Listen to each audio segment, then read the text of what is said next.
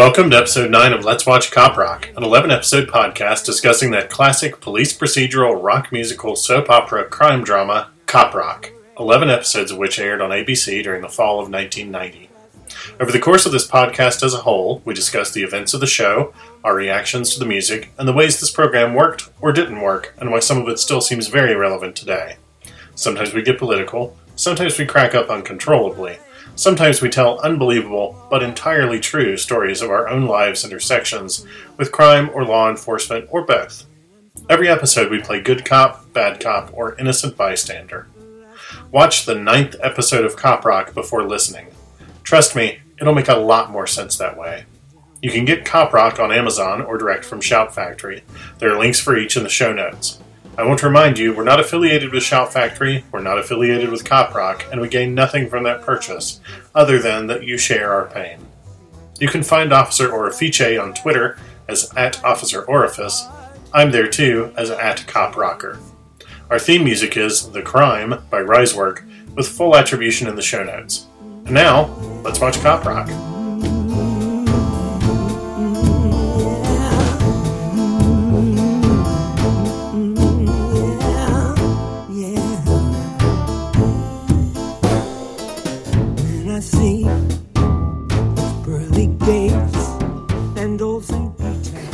Who wants to do an intro?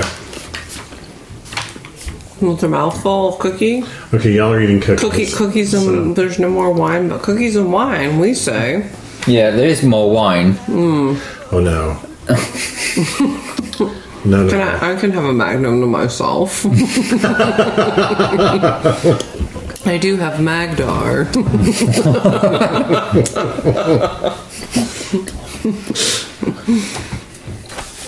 So welcome to episode 9 of Let's Watch Cop Rock, in which we will talk about episode 9 of Cop Rock. Yeah. That's weird how that works, right? Isn't it? I know. You started to say the name of the episode. Marital Blitz.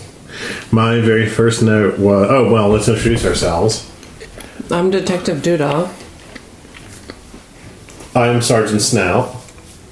And I'm Officer Orifice. There we go. Had your Orifice stuffed with cookie there for a second. I did. Delicious cookie. Mm-hmm. So my very first note was, I hope this episode is called Marital Blitz because daughter-wife shoots husband-father with the tank. I'm just gonna be real straightforward. I love how your hate just kind of becomes more and more seething with every episode. You're like, I really hate him. I really fucking hate him. I want him to die. I want Vicky to blow his ass up with a fucking tank. I just love how it's evolved into this kind of...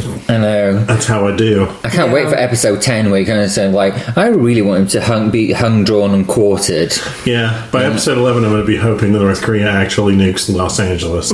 I'm just glad that there won't be an episode 12, because I fear that if there was, you'd probably just turn up with that actor's corpse and kind of just go oh hey guys, I got him, and I'd be like, oh god, Snout, now we're really fucked. And the slammer for another 20 lives. Yeah, exactly. Now, okay, full disclosure, I'm going to be a bit flaky on this episode because I was involved in an aborted prison breakout during the watching of this episode, i.e. I fell asleep. But Marital Blitz, we thought it was going to be a Vicky Ralph episode, right? Mm-hmm. Yeah. And it wasn't, was it? No. In fact, there was basically zero Vicky Ralph. Yeah. So that was weird. That was weird. Why bother naming it that? Do you think that it was meant to be an episode about that and then they just forgot to write it in? I think actually this is probable that Shout Factory named these episodes, not the people who actually produced the show 27 years ago. Right. I didn't want to watch it. Yeah. And they just made some assumptions on the basis They got the last cliff episode. notes of Cop Rock. Yeah. They just watched the last week on Cop Rock, which took 45 minutes, and they assumed they'd seen the episode. Right. Yes. And actually, talking of the previously on Cop Rock bit, there's something I noticed this time that I didn't notice when it was actually on. So I'm glad that there was a previously on because it drew my attention to it. But it's when the chief is standing outside that the courthouse or courtroom, and he mentions the Negro con merchants. Yeah. And Ozzy is standing right next to him. Oh, yeah. And in a previous episode, it's been established that Ozzy's his confidant. And in fact, Ozzy, with his pips, gave him advice on how to handle a mayor. So I was kind of thinking, this doesn't really work, does it? Because he's kind of like... I mean, the chief is slightly mentally absent. Fucked up. Yeah. I think we determined that with his first mayor cardboard cutout that came out of his closet that he shot at in episode 2 or 3. Yeah. Yeah. He's not all there. How does the secretary not scream and call 911 from inside police headquarters when that happens? Yeah. How does that work? I don't know. But you just reminded me, I have actually missed the cupboard. Yeah. Because I'm just waiting, because it was a little bit of a thing, wasn't it? Every week, it's like, what's in the cupboard? Yeah. I haven't seen the cupboard for forever. It's been hanging out with Crystal Ashtray and her mama. Yeah, maybe the next thing that comes out of the cupboard is Crystal Ashtray and her mama. There was a point when we get to the birthday gift that I have a moment of kind of revisiting the cupboard in my mind. Okay. But I did write down a note. How does Ozzy square working for the chief with his whole brave man sleep speech? Because Ozzy is having to eat a lot of shit as the chief's confidant and handler and speechwriter and as far as I can tell, functioning frontal lobe. Yes. Yeah. So, do you think he's kind of working from within to bring down the system, this horrible racist system, or is it just lazy writing? I think he hopes he's making it better. Yeah. Also, maybe lazy writing. Yes. I think it's lazy writing. But so let's not skip the first song. Oh no. I'm still talking about the previously on thing. Where Heroes All. I didn't expect there would be a song that would make Chunky Poo Face opening theme seem like musical genius. But we've seen it now. We've seen a song that made me wish we could just rewind and watch the opening credits again. Because that song is so bad. Yeah. The Medal of Valor song. Yeah. Yep. I was very unsure of what was going on there. Yeah, it was because I was waiting for somebody to come out and do a solo. The lighting was very dramatic but it was still shitty writing and not. Well, I put slightly on the toilet lyrics. When you were a child or nowadays. I think it's kind of maybe either would work really with this song, because I'm pretty sure at one point one of the vocalists says yada yada, that time I saved that kid. Yeah. Yes. That time I took him down and saved that kid. Yeah. Yeah. And it's what in the hell? It's the shittiest song they've done. And they've done some shitty songs. Yeah. This is the shittiest song they've done, period. Yeah. I think this is right down there with the They Shot My Baby Kid song. Oh, it's worse than that. Yeah. Oh, I would rewatch the Shot My Kid song. I might have to disagree with that. I think they're both at the bottom of the barrel. Oh, definitely. Yeah. Hanging out with a bunch of other ones. Yeah. Oh, yeah. No, it's pretty crowded down there. Yeah. But got a shit song showdown. for real. Do we have to do like the best of and the worst of? Oh, the evil play. No, we can't do that because we cannot be held responsible for yet another round of deaths. Because those ones that we're already serving time for, they were bad enough. It's pretty bad. Yeah. I don't want to be responsible for any more death and suffering. Oh, I feel like it's almost. Have you ever watched the movie At the Mouth of Madness?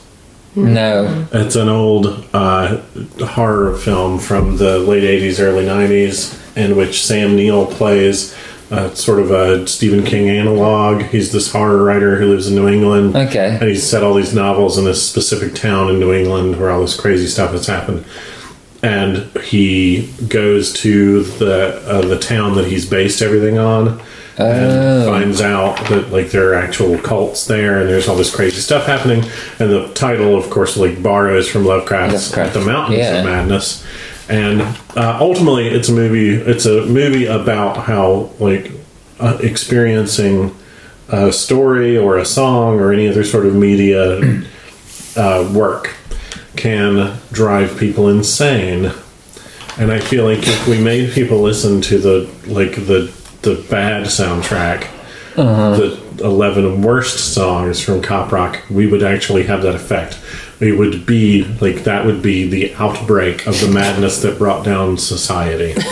I fear that just by creating that CD, we would be opening a hell mouth. Yeah, exactly. No, it would be Lovecraftian in dimensions. It would summon old ones. Yes. So let's not do that. No. Okay. Yeah. I mean, if you want to do it, but I think if you did that, it would be like putting yourself in a pink room. I feel like if you made that soundtrack and played it backwards, like heavy metal from the 70s, that you would summon Satan and he would just appear and say, "Turn that shit off." And then he would disappear in a puff of sulfur smoke. I have to go to DC. Yeah, exactly. I thought I'd just pop by and tell you to turn that shit off. No, about that song, I wrote down, I already hated the first song before the first bullshit snare drum. Yeah. And then I wrote down, this song activates my overly anti-authoritarian knee-jerk fuck the man instinct in a major way. And then I wrote, that said, it is beautifully filmed. Yeah, I really like the lighting. Yeah. The photography for it is gorgeous. Yeah. It's a shit song. Yeah. And it's not well performed. And confusing and what's going on and why are they getting these medals and well, they're all people who have been injured or involved in a shooting and things like that. But Vicky, she got shot in the leg, for Christ's sakes. Yeah, well, let's not. It's not mine to judge. Oh no, I'm not saying if you're a police officer and being shot in the leg, I'm not sort of making fun of that or anything. But it just seemed a bit, because she got shot on the leg in one scene, and in the very next scene there was a doctor saying it's just a flesh wound. Yeah, they did basically stick a band-aid on her while Andy sang a song, and then they sent her home. Yeah, she got a medal for that. Yeah, but it's beautifully photographed. It is, yeah. Although that first guy, I wasn't keen on his moustache. No, there was something very, very disturbing about that moustache. Yeah. I also didn't like that tight perm on the dude in the wheelchair. No. I'm just going to say it. I didn't like the tight perm on his moustache. And that was a very tight perm on his moustache, because his moustache didn't even stretch to the corners of his mouth. No. It just kind of it was like a tight perm Hitler moustache. Yeah, it was really weird. It was awful. Such very strange choices in presentation. Mm-hmm. I don't know. Well, at least they had a handicapped person on the show. Yeah, absolutely. Yeah. Well, they're probably not really handicapped, because that's, But I'm down with acknowledging that happens. No problem. People are. Cops really do put themselves in danger every day. No problem there. Yeah, but it just bothers me sometimes when there was the I can't remember her name, but there's the comedian who has MS, and she tried to get a part for somebody who had MS and was, in a wheelchair, and they gave it to somebody who had no handicap at all. She's like, how can they actually do this part? They don't really know what that entails. And I can't remember her name, but she was funny as hell. And I was just, it was kind of nice to see. Yeah. Totally. Yeah. It still doesn't happen all that often. And you get like somebody who has a, genuine handicap. Yeah, there's the woman who was in American Horror Story Coven as the witch who had Down syndrome, right? Oh yeah, who does actually have Down syndrome. Yeah, and was fantastic. Yeah, and she's in the very first season as well. Oh, the only one I've ever watched. Oh, okay, yeah. No, she and I think she might have turned up again. So she and she's phenomenal. I can't remember her name now, but no, she's a great actress. As we've already discussed, I don't know names. In fact, I can't remember my own name, much less y'all's. So, but Snout. Snout. Come on, yeah. Snout. Snout. So, after that, go on, sorry. Oh no! I just the other thing I want to point out about that song is when they zoom in on Andy and Vicky, they look completely confused also as to what's going on. And I recognize that they're supposed to be like emoting that they have experienced trauma and this is not a happy occasion, in the same way that people recently rightly criticized Trump for saying congratulations to someone who had gotten a Purple Heart. This is not a celebratory moment. This is, a somber moment for them, but instead what they're emoting is what the fuck is going on. Yeah. Yeah. Kind of hilarious. Possibly thinking about their own acting careers there. Maybe so, I don't know. I mean, after all that, the whole Chunky Poo Face intro was a bit of a relief. It was. Yeah. At least Randy Newman's perm isn't as tight as that guy's in the wheelchair. And at least, he can play the fucking piano. Oh, yeah. And he can sing. I mean, let's not knock Randy Newman any more than we already have over the last 8 weeks. He does in that opening song sound like somebody's twisting his balls, but hey, he's the one who gets paid to sing. I don't. I know. And you say like that as if it's a bad thing. So anyway, my next note after Chunky Poo Face makes me laugh every time, which he does, is Gay Ray. Gay Ray. Gay Ray returns. I love Gay Ray. And he's particularly awesome in this episode. Not in this scene, but later on. I don't want to spoil it yet. Yeah, but I'm always so happy when I see Gay Ray. Yeah. I'm so happy. I love him. Gay Ray should be on the merch. He should. He's kind of the icon of the show. Yeah. Kind of the mascot. Just a picture of his face and just saying Gay Ray. Maybe with like a saucy little wink. Yeah. What will the underside of the heel part of his socks say? Or the arch part of his socks say? I think we can come up with that with this episode. I think. Yeah, I think in the upcoming scene, I think it's going to present itself. Absolutely. Yep, just like an orangutan. Just like Gay Ray. I like it when the mayor tells the chief of police to muzzle it until this trial is over. Oh, God. Yeah, for real. It's about fucking time. Yeah, she's got good again. Yeah. Well, and then she kind of turns around and was like, was I too tough on him? Yeah. Oh. It's like, I'm going to, and then, no. Yeah, I don't know what's going on there. That's just so, again, I hate to say it, but lazy writing. It's just... Yeah. You can't write the 50-somethings that are in a relationship, for one of whom it's the first relationship she's ever had, apparently. The same way you write teenagers in a relationship. You just literally can't. Yeah. You can't have the most powerful woman in the city say, I still want to go to bed with you, baby. Yeah. No. Sorry. You just can't. She's an incredibly powerful, organized, self-possessed person who knows what she wants and gets it. Yeah. And she does not it just makes zero sense for her to just like head over heels, bug-eyed idiot fall for another bug-eyed idiot. It does make you wonder, how the hell did she become mayor? Right. Mm-hmm. Because I mean, sort of, and you just kind of think it's a real lost opportunity here. Because you just kind of think like two people, you know, sort of like, you know, in their sort of like early middle age, whatever. You just think like, oh my god, in these incredibly powerful positions, you know, it could be like Antony and Cleopatra. Yes. Do you know what I mean? Yes. It could be like this, like a really impressive power couple. But if they were to have like a Shakespeare analogue, it would just be those annoying shits, Romeo and Juliet. Yeah. Right?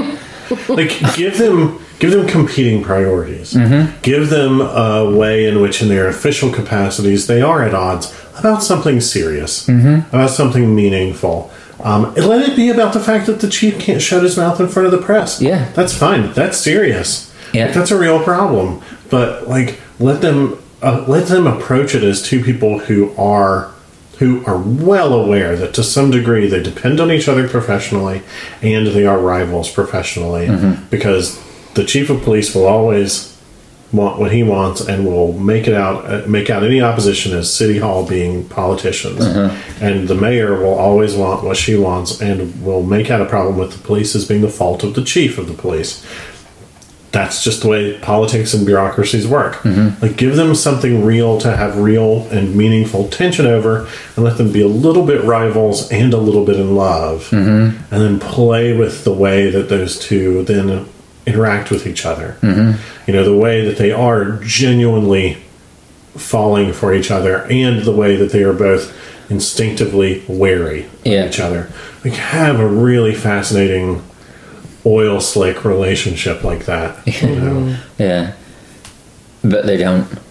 No, they don't. My next note, in contrast, is actually Vicky and the captain have a really good professional relationship. Yeah. I love their professional relationship.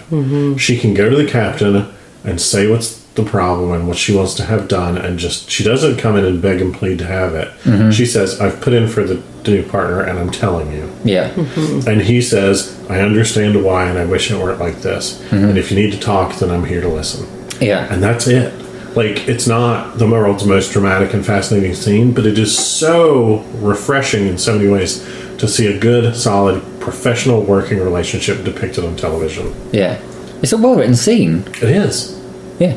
And it's just, it's so easy to take those things for granted, unless you're watching Cop Rock, in which case it's like a bit of gold in it. It's a speck of gold. Yeah. My next note was slightly less insightful, and because it involved Anne Bobby's hair. Because during the course of this episode, it gets progressively wilder. Oof. And it's almost as like Vicky. Oh, okay. And it's almost like the stress of the situation is coming out as frizz. Yeah. Yeah.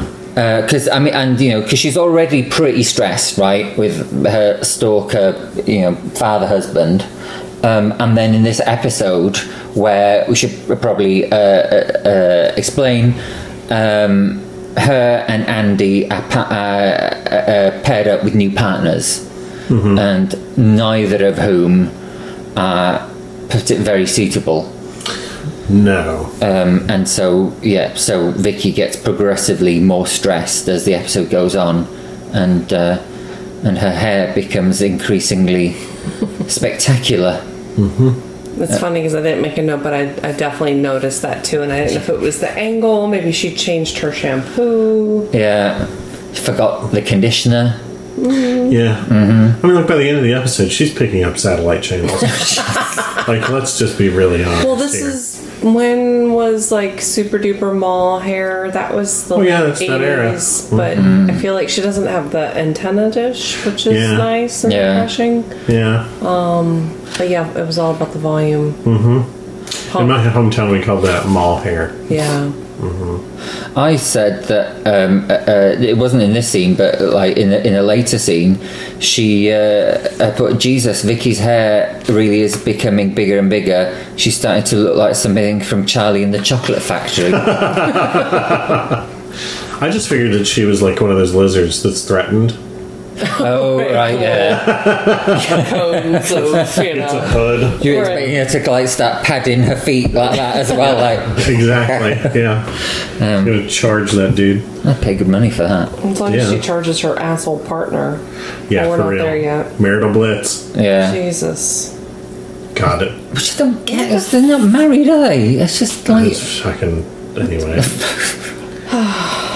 And then Andy gets a new partner, and I did notice in that scene where he's paired up with her, he thinks he's getting that Dolly bird, who's like in the middle ground, Yeah. and then she like moves on, and then this very strident woman comes forward and like shakes his hand, and yeah, she's no shrinking violet, this woman. Yeah. And he looked horrified, and I kind of found that to be like pretty regressive, because it was kind of like it was like a bit of a wink to the audience that kind of went like, well, we all know what a woman should be like, right? Right. Look at this one, you know. And you're just like, oh god, really?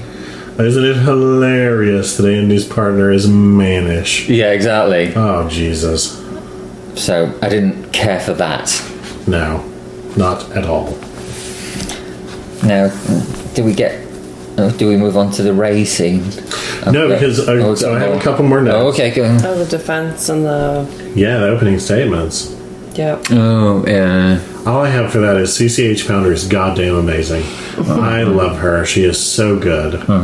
Is she British? You know, she did have a little bit of like 'Cause- weird inflection there. Because there was something she said, that's the only thing that matters, or something, and I was Yeah. like, I don't think I noticed that anywhere else. I didn't know if you guys knew. Don't know. No, I don't think she is. I mean, I wish. We definitely have her on our team. Yeah. Also, her whole look, everything about the way that she presents herself in this episode, so flawless. Yeah. So spot on. She is in charge. Yeah. That is everything that she manages to give off, and I love it. Yeah. And NB, anybody listening to this podcast, must be somebody. If you want some to watch something with more CCH Pounder in, that is amazing. Baghdad Cafe, Oh, really? the movie, not the TV show that followed, because I'm pretty sure that in the TV show that followed, her part was played by Whoopi Goldberg. Yeah. But the original movie, it's CCH Pounder. I actually just bought the original movie because it was something ridiculous, like $4 on Right. Amazon, and it was recommended because of something else I bought, and I was Yeah. like, I like the sound of that cast. Why not? Yeah, it's a fucking amazing movie, and she is, wonderful in it, as you might expect. Yeah, well, she'd be wonderful in anything. Yeah. So, She could read the farm report, and I'd tune in every morning. You know? is that like the shipping forecast in the UK? Yeah, it's, right. it's Okay. in America, the farm report is like, and there's actually a whole channel for it on cable, where you listen to a dude talk about like cattle futures and stuff, and Okay. what's happening with cows. Yeah. Well, if she was, I would definitely watch that channel if it was fronted by CCH Pounder and she wore those amazing 90s outfits my she gets God, to wear yes. in Cop Rock. I loved the pink shirt today. It looked like she was like emerging from a body, like she was born into this like. I was like, oh, she's got some like vulval collar going on. Totally. Like she's being birthed into this, Yeah. amazing lawyer.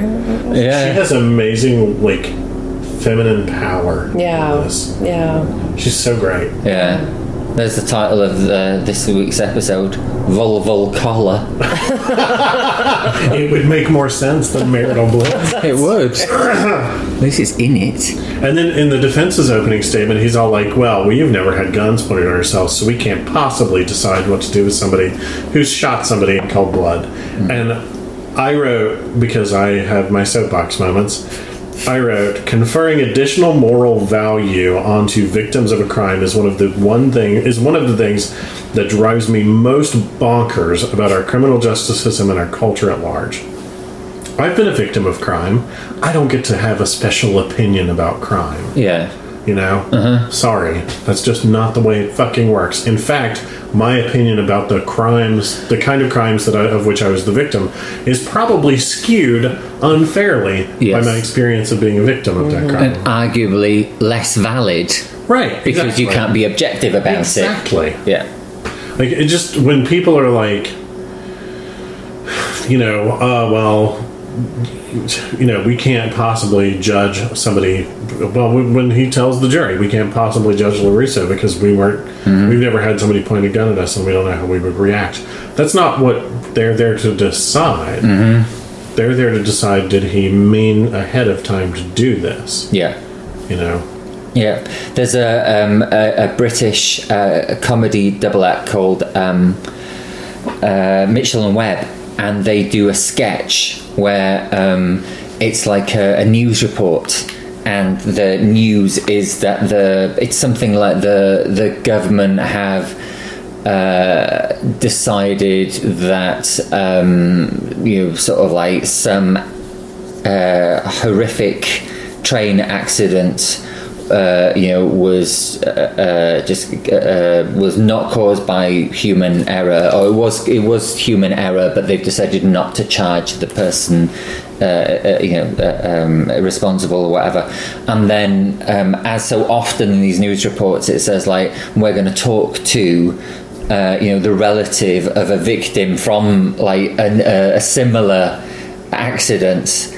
And and they say like, well, how do you feel? And then he says, well, how do you think I feel? And he says, well, can you explain? He goes like, well, I'm not entirely sure why you're asking me, because obviously, surely my opinion is not going to be objective because I lost a family member in a similar situation. So, and yet they do it all the fucking time, don't they?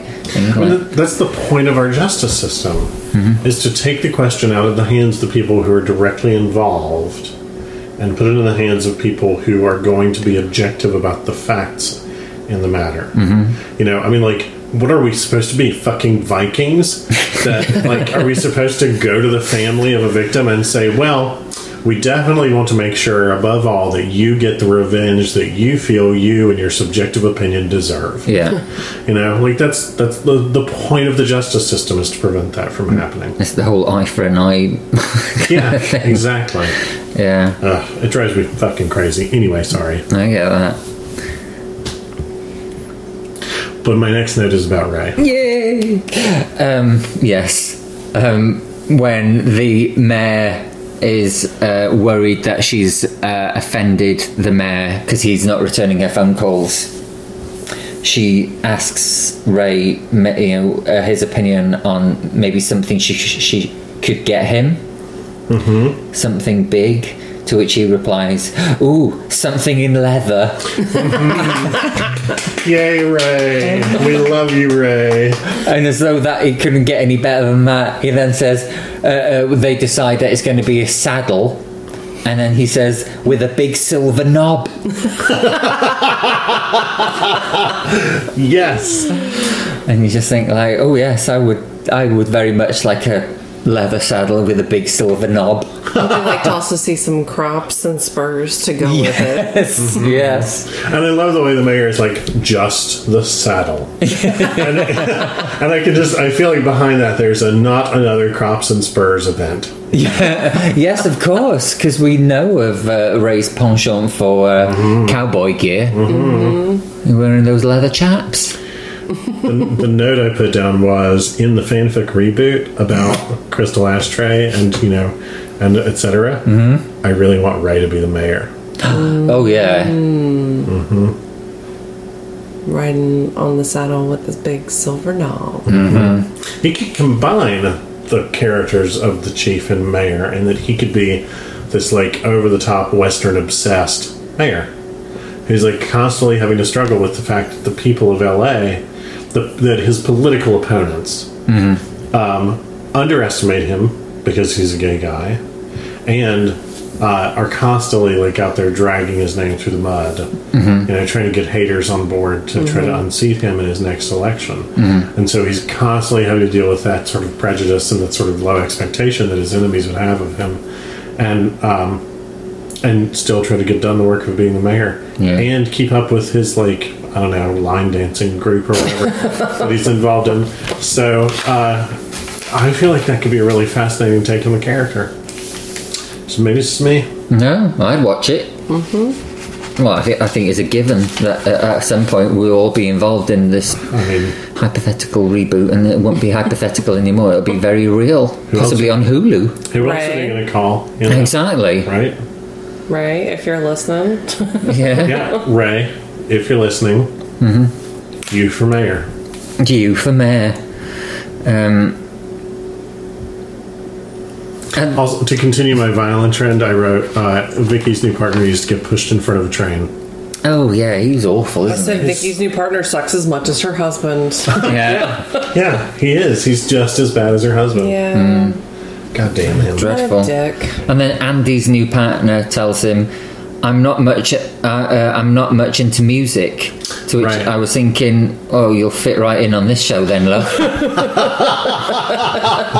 And then it kind of turns out she's not. Yes. She's into something else. I wasn't quite sure what to make of the scene where is it forgotten his name, is it Donnie? Donnie's no, it wasn't Donnie who's being cross-examined. Gaines is cross-examined and is asked whether he checked the shooting victim's crotch. Yeah, whether he put his hand into Tyrone Weeks' underwear. Tyrone Weeks, that's yeah. it. Yeah. Yeah. And I'm thinking, I'm pretty sure that's a thing that police officers don't do as a matter of course. I've never been patted down for a weapon by the police in the United States, but I have been patted down for a weapon by customs in Germany. Right. And there he did cup me. Oh. And it being in the middle of the night and I was in the middle of a long flight and there was a layover, blurted out the first German word I could think of, which was Danke. And then all of his colleagues had a big laugh, and he waved me through customs and stopped touching me. Oh. So I don't know if that's a thing or not, but Okay. my note about that was, let's just say the question of whether Gaines reached into anybody's pants will be thoroughly explored and definitively answered in my fanfic treatment on the internet later tonight. Okay. Why am I not surprised? And there's a bit where Gaines says, in answer to some question, you can ask Ralph, but he pronounces it in a really weird way, and he kind of says, you can ask Rolf. Rolf. Oh, I did hear that. I was wondering who the fuck Rolf was. Yeah. Rolf. And I was like the one from the Muppets. Yeah. Exactly. He's the dog. You can ask Rolf. Exactly. I mean, that would be one hell of a crossover, wouldn't it? Yeah. The Muppets Whoa. and Cockbroth. Wow. Oh my god. Muppets Take Manhattan meets Yeah. Cop Rock. You could just you could re-people. Well, have it be a mix. Have it be people and Muppets, like the one that's about Muppet sex. Avenue Q. Avenue Q. Yes. I was trying to call it S-Town. Because I got as far as there being a letter and a word, but so anyway, Yeah, you do like a mix of people and Muppets, and you keep the people you really love, and you use Muppets for the people you don't. Oh, I think Ralph will definitely be on the. I think he'll be like a pile of blankets or some shit. Yeah. Maybe a heartbeat if we give him that. You just struck on a way of making him even worse than he actually is in the show. He's just going to be a picture in the middle of the dartboard in my version. But with lips that move. Yes. Yeah. That big dartboard, just like darts sticking out of his face. And whenever it cuts to him, it's just close up on that. And, And pin a cheeseburger off to the side where he can never reach it. Yeah. yeah. Oh, wow. Shove Okay. a carrot stick in there.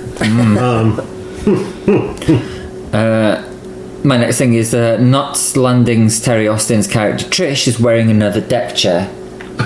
Another what? Deck chair. It's like those collapsible chairs that you have on the. She's wearing one? Yeah, because remember her blouse, like last week, was horrible. It was all stripy. Right.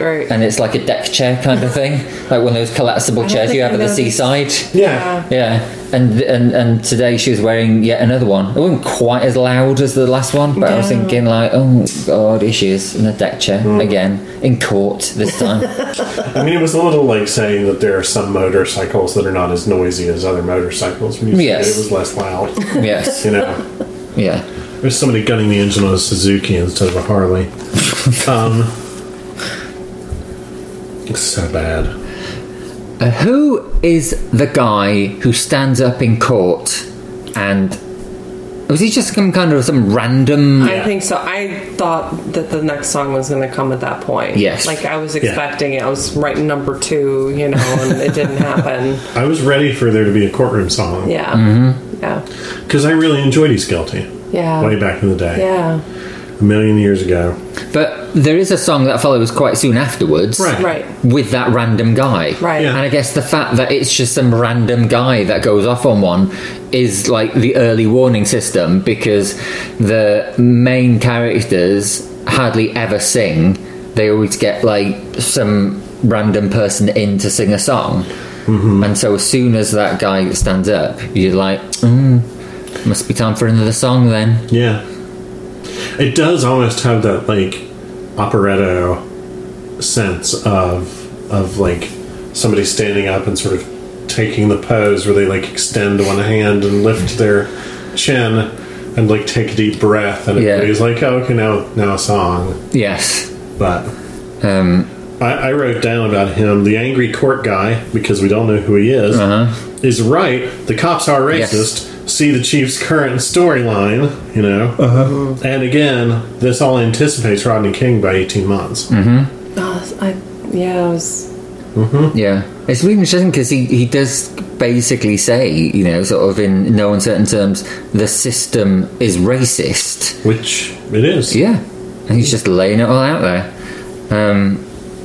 I also like the way that this song is ultimately about the media. Yes. And it's sung by the media, who are in the process of trying to compress this incredibly complex a series of interrelated problems into a soundbite. Yes. And that's what the song is about how this stuff gets compressed into a soundbite and it's bad. Yeah. And or zoomed in tight. And or zoomed in tight. Cuts out though. Because, Yeah. Totally. And I think the song's called For the Record. Yep. Yeah. It's just good. It's at best an okay song, Yes. musically, but I liked a lot of what it was about, and I liked the way it was set up. Yes. Although some of the lyrics seemed like, I don't know. It's one thing to have a character stand up and say the system is racist. There's another thing entirely to have somebody singing the line, would you agree this case has racist overtones? Yeah. It doesn't quite flow, does it? It goes back to, what was that, saving the kid or whatever. Yeah, exactly. Or that time I saved that kid or whatever. Yeah, it's going to be a hell of a rhyme. Yeah.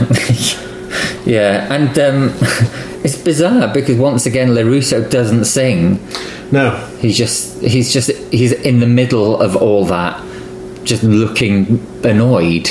Yeah. Well, isn't that at the point he says, "I'm not a racist, I'm not an assassin, I'm just a cop"? Wasn't that during the song? Mm-hmm. Oh, does he sing? But he just He just He says says it, yeah. He says. Sing says. That might be when I started contemplating my prison break. I think so, actually.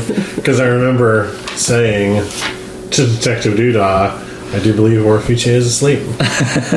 Partly because you were snoring a little. Oh. Did I even... No. Okay, I was probably so like entranced and trying to write down the details so I can remember what the fuck was actually happening. Because it's like I write down everything that happens, and I didn't actually fall asleep into like a deep sleep until much later, a bit later on, because I have it in my notes here. Yes. like a line that gets like near the bottom of the page, and it gets like more and more faded. Mm-hmm. As did I. I like the bit when Andy was complimented on his buns. Yeah, I thought that was a cute scene. Yeah, I actually thought that was really cute. yeah, but his new female partner did not care for that. Not in the least. No, it was only a bit later on that we realised why she didn't care for that. Yeah, at first I was like, okay, we get it. She's a lesbian. You don't have to be an asshole. Yes.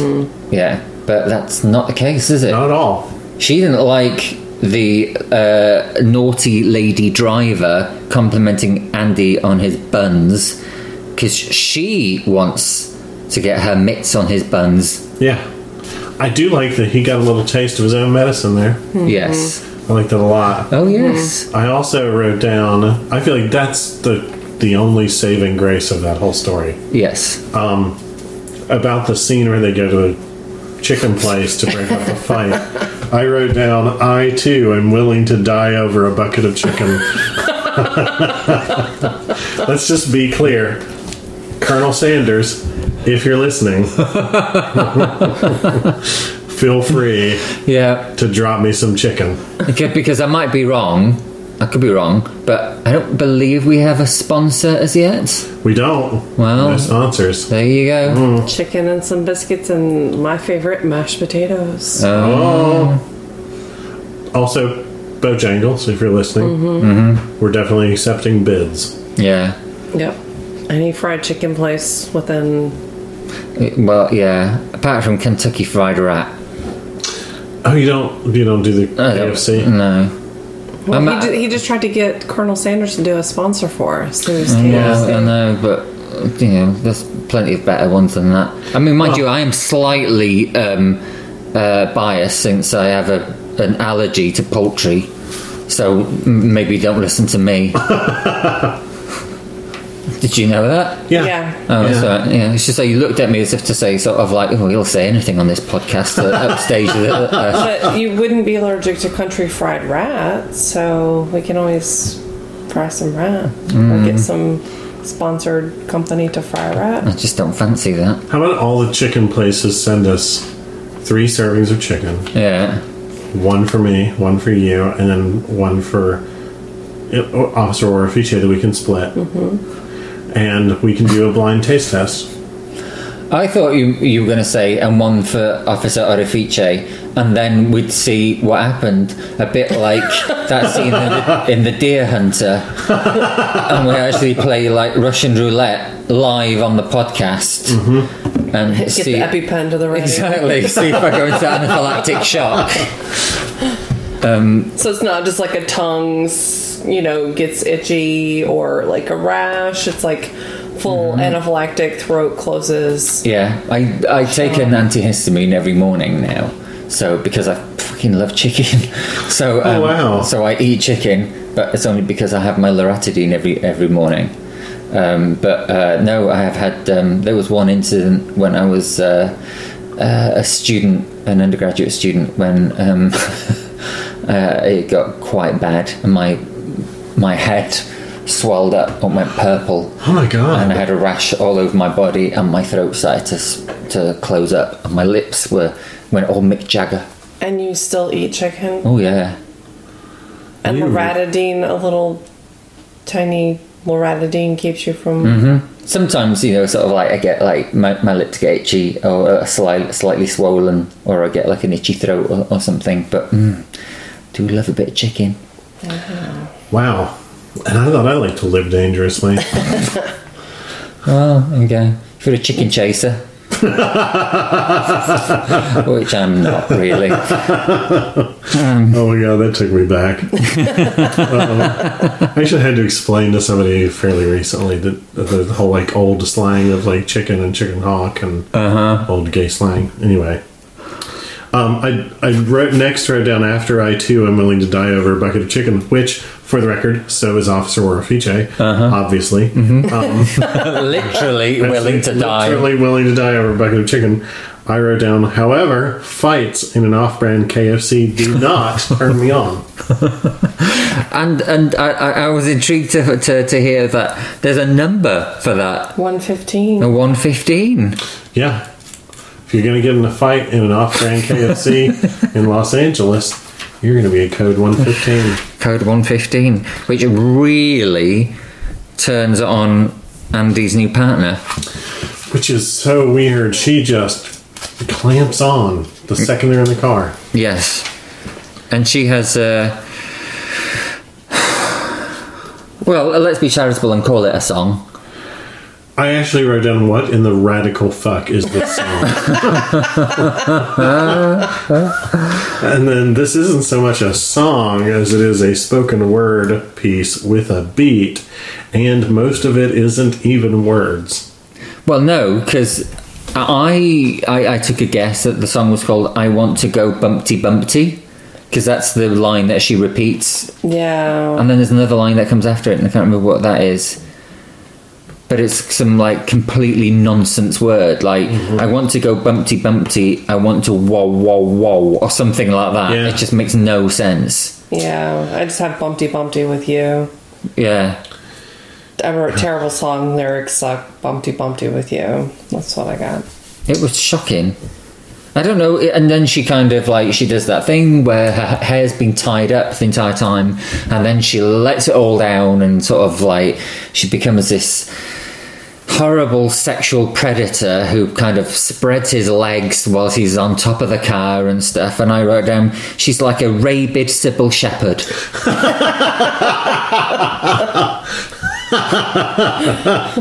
Too busy foaming at the mouth to actually sing. Exactly. Yeah, that was awful. Then we had to endure the Chiefs news conference, where he tries to apologize for his comments and fails. Yes. And I wrote, the chief got so close to getting me back, and then he didn't. Because it was his motherfucking birthday. Well, if you can't piss off the West End liberal media elites on your birthday, when can you? Bunch of left-wing media Jackals. Thank you. Oh, I just said, yeah. Yeah. Yeah. I wrote it down because he says, I am what I am, and what I am is an old cop who doesn't have the time to sit around and argue with a bunch of left-wing media jackals. I think I am what I am, and what I am needs no excuses is just a little bit more catchy. And if they were going to do a song, then they should have probably just stuck that in. They could have paid for the rights from what's it called? La Cage aux Folles? Oh, yeah. But I am what I am, and what I am is an old cop who doesn't have the time to sit around and argue with a bunch of left-wing media jackals. Just doesn't do it for me, I'm afraid. The whole, like, well, I am who I am, and I'm just never going to change, and sucks for the world that the world has changed around me thing is such bullshit as an excuse for hanging on to regressive attitudes. And I have heard it at so many Thanksgiving dinners that I threw up just a little when he said it. Did it taste like pumpkin pie? Tasted like turkey for sure. Yeah. I actually tasted turkey so hard when that happened that Officer Orifice had to take another antihistamine.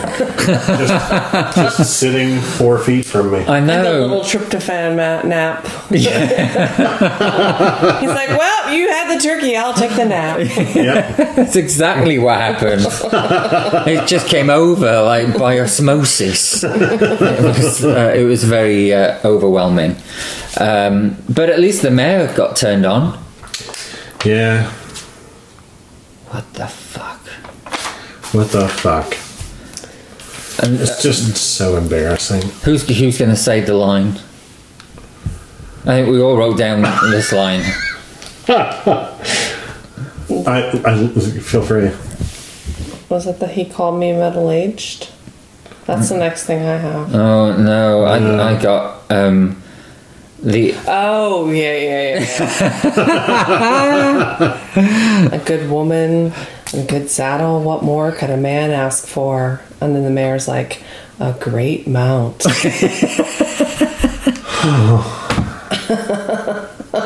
I mean, once you've taken the cap off that oil of Olay, there's just no stopping it, is there? Everything about it is so wrong. Oh, Lord. It's so wrong. It hurts me physically.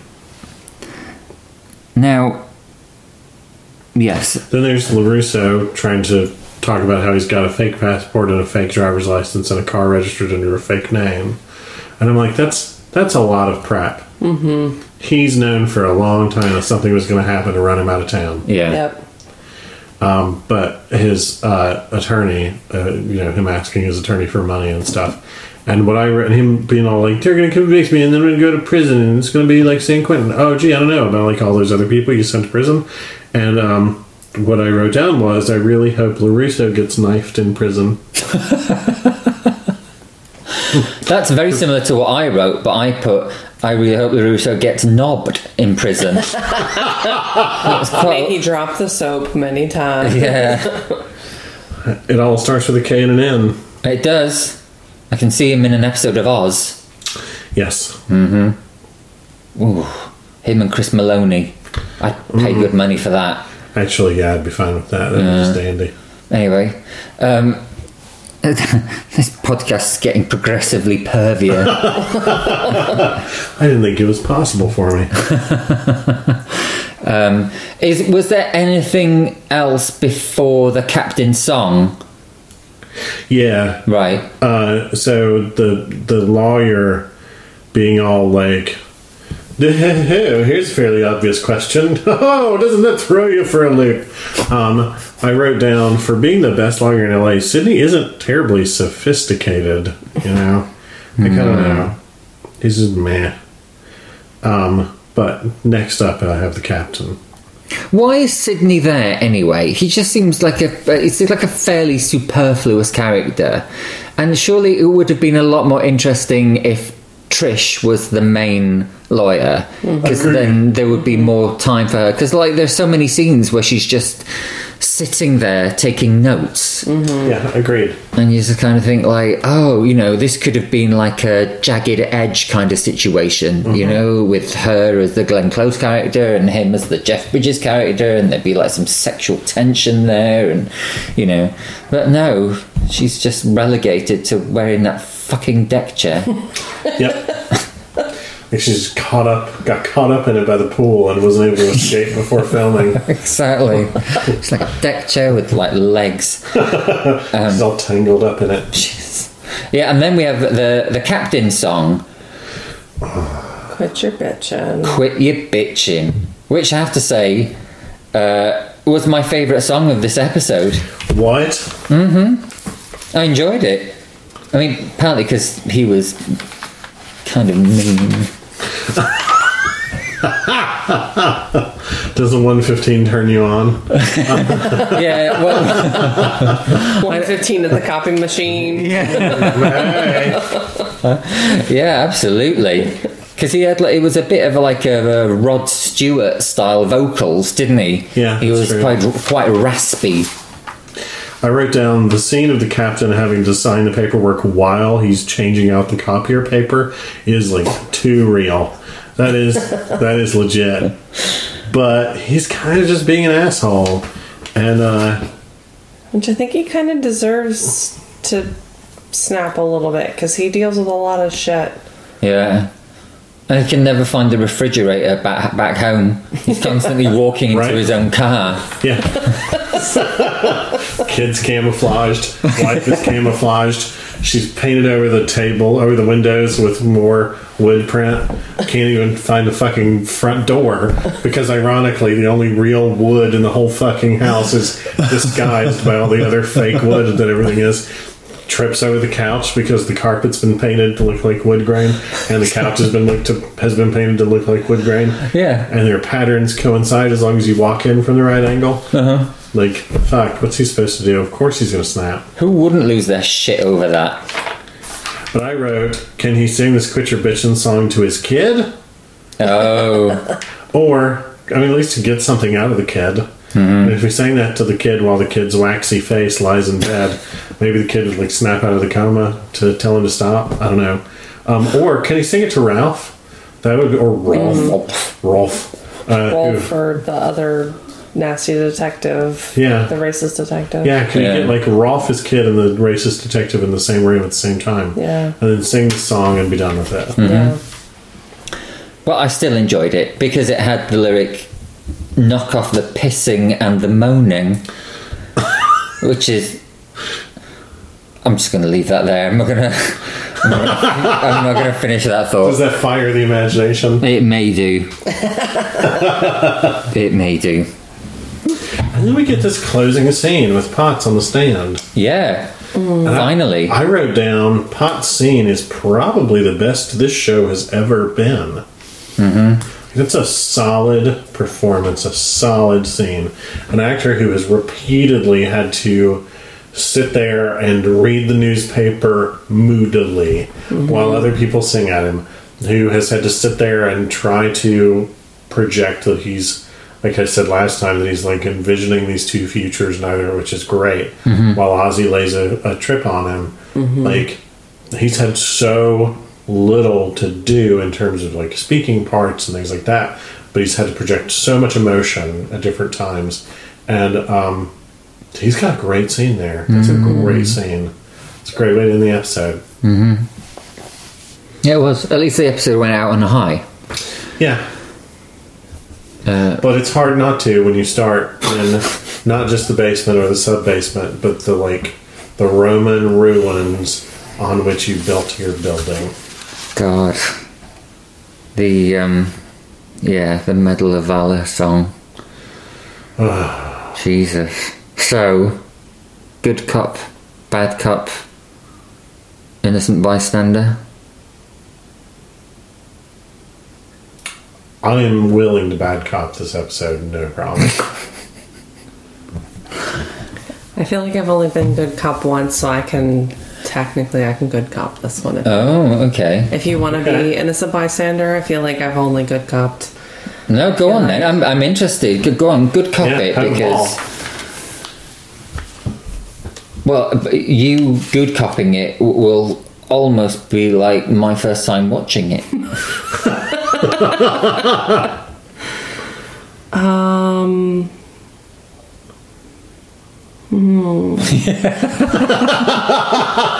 I did this a few episodes back. I said I would good cop an episode and realised I really fucking hated it. Well, I think good copping it. Yeah, we had a handicapped person.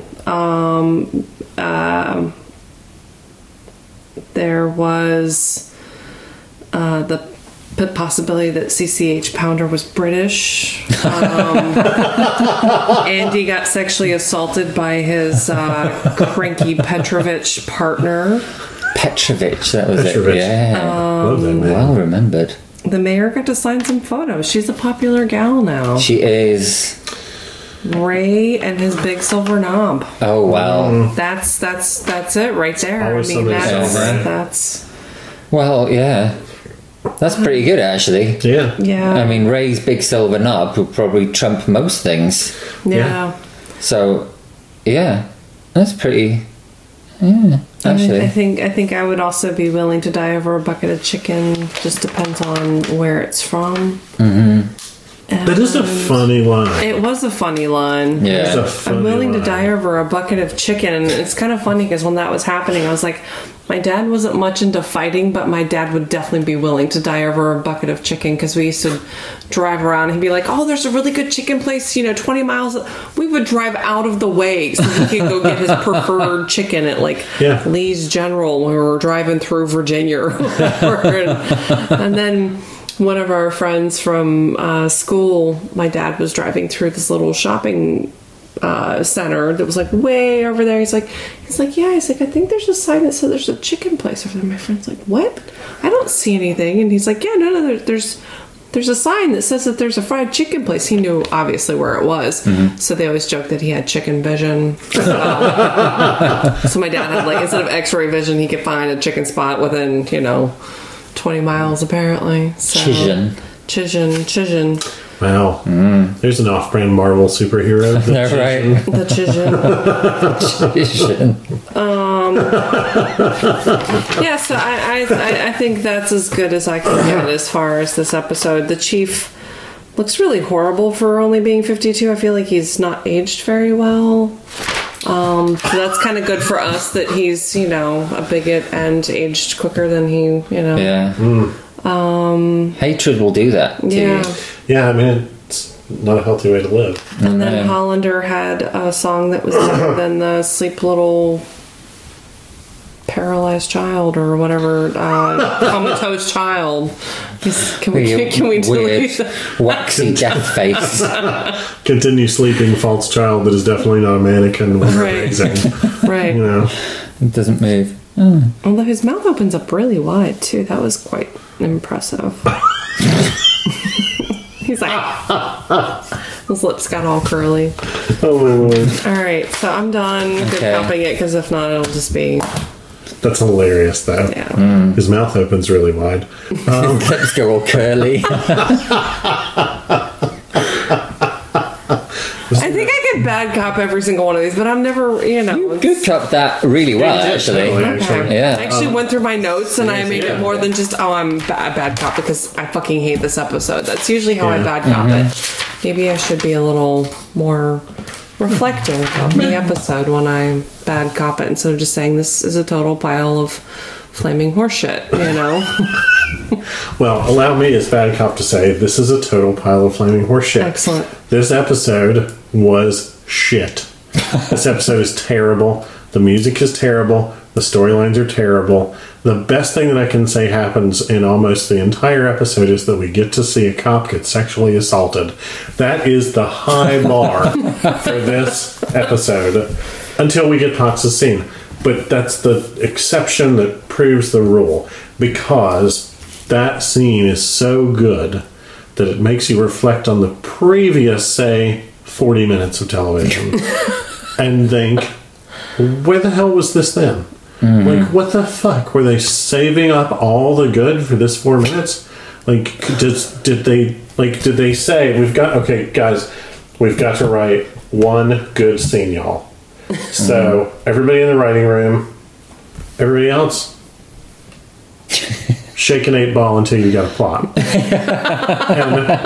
it's like, Shake an 8-ball and snort an 8-ball. shake an 8-ball, snort an 8-ball. Do all the 8-balls you can. Play some pool. I don't know, whatever. Write plot hooks on pool balls and play some pool. Like, it's, the rest of the episode is such fucking garbage. That, especially compared to how good it's been for the last couple of episodes, that drives me bonkers. And so that's why I'm bad cop.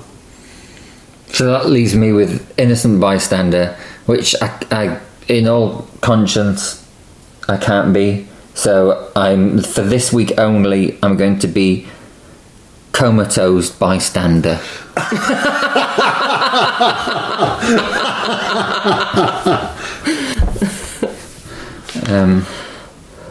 Yeah. So we decided that there are just no songs for the soundtrack of this episode. Yeah, no, I don't think so. If one had to come from this episode, it would be Quit Your Bitching. Mm-hmm. But that would be it.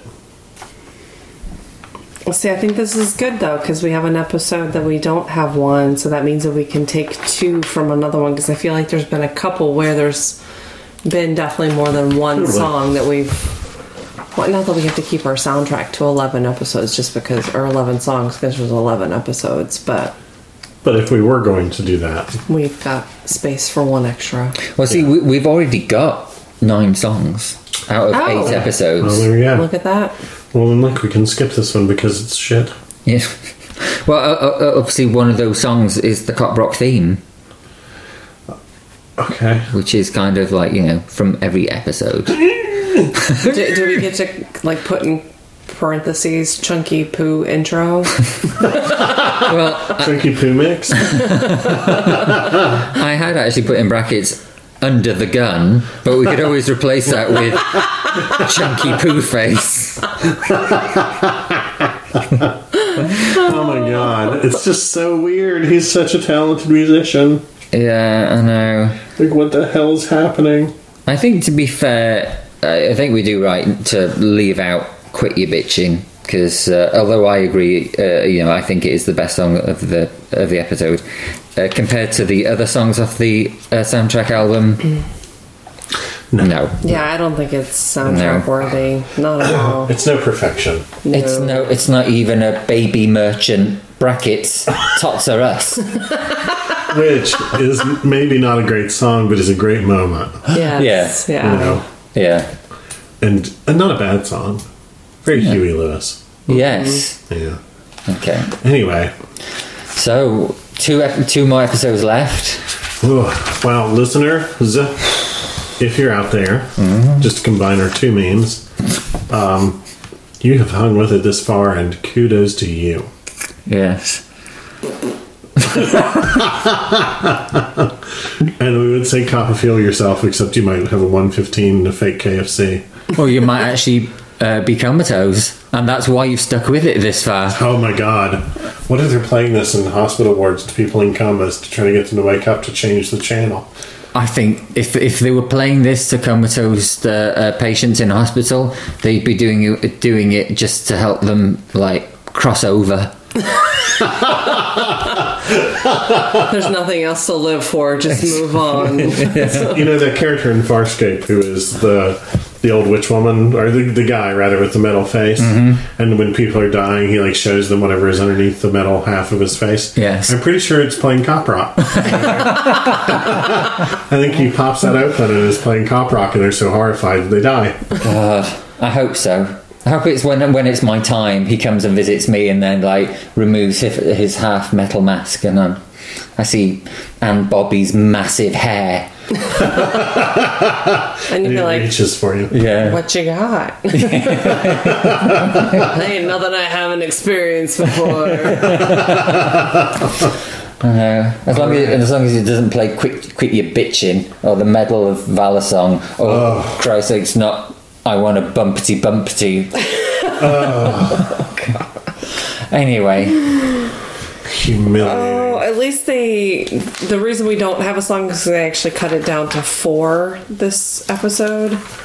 So the missing song would have been on the soundtrack. Yes. But they had to start cutting it because I'm sure they were getting in hot water for producing such shite that they were like, all right, we'll only do 4 songs instead of 5. Yeah. You'd think that would help. Yeah, No. All right then. Well, anyway, thanks for listening. Yeah. Till next week, listener. Just go cut yourself. Oh my lord. Let's Watch Cop Rock is released under a Creative Commons Attribution Non-Commercial Share-alike 4.0 International License.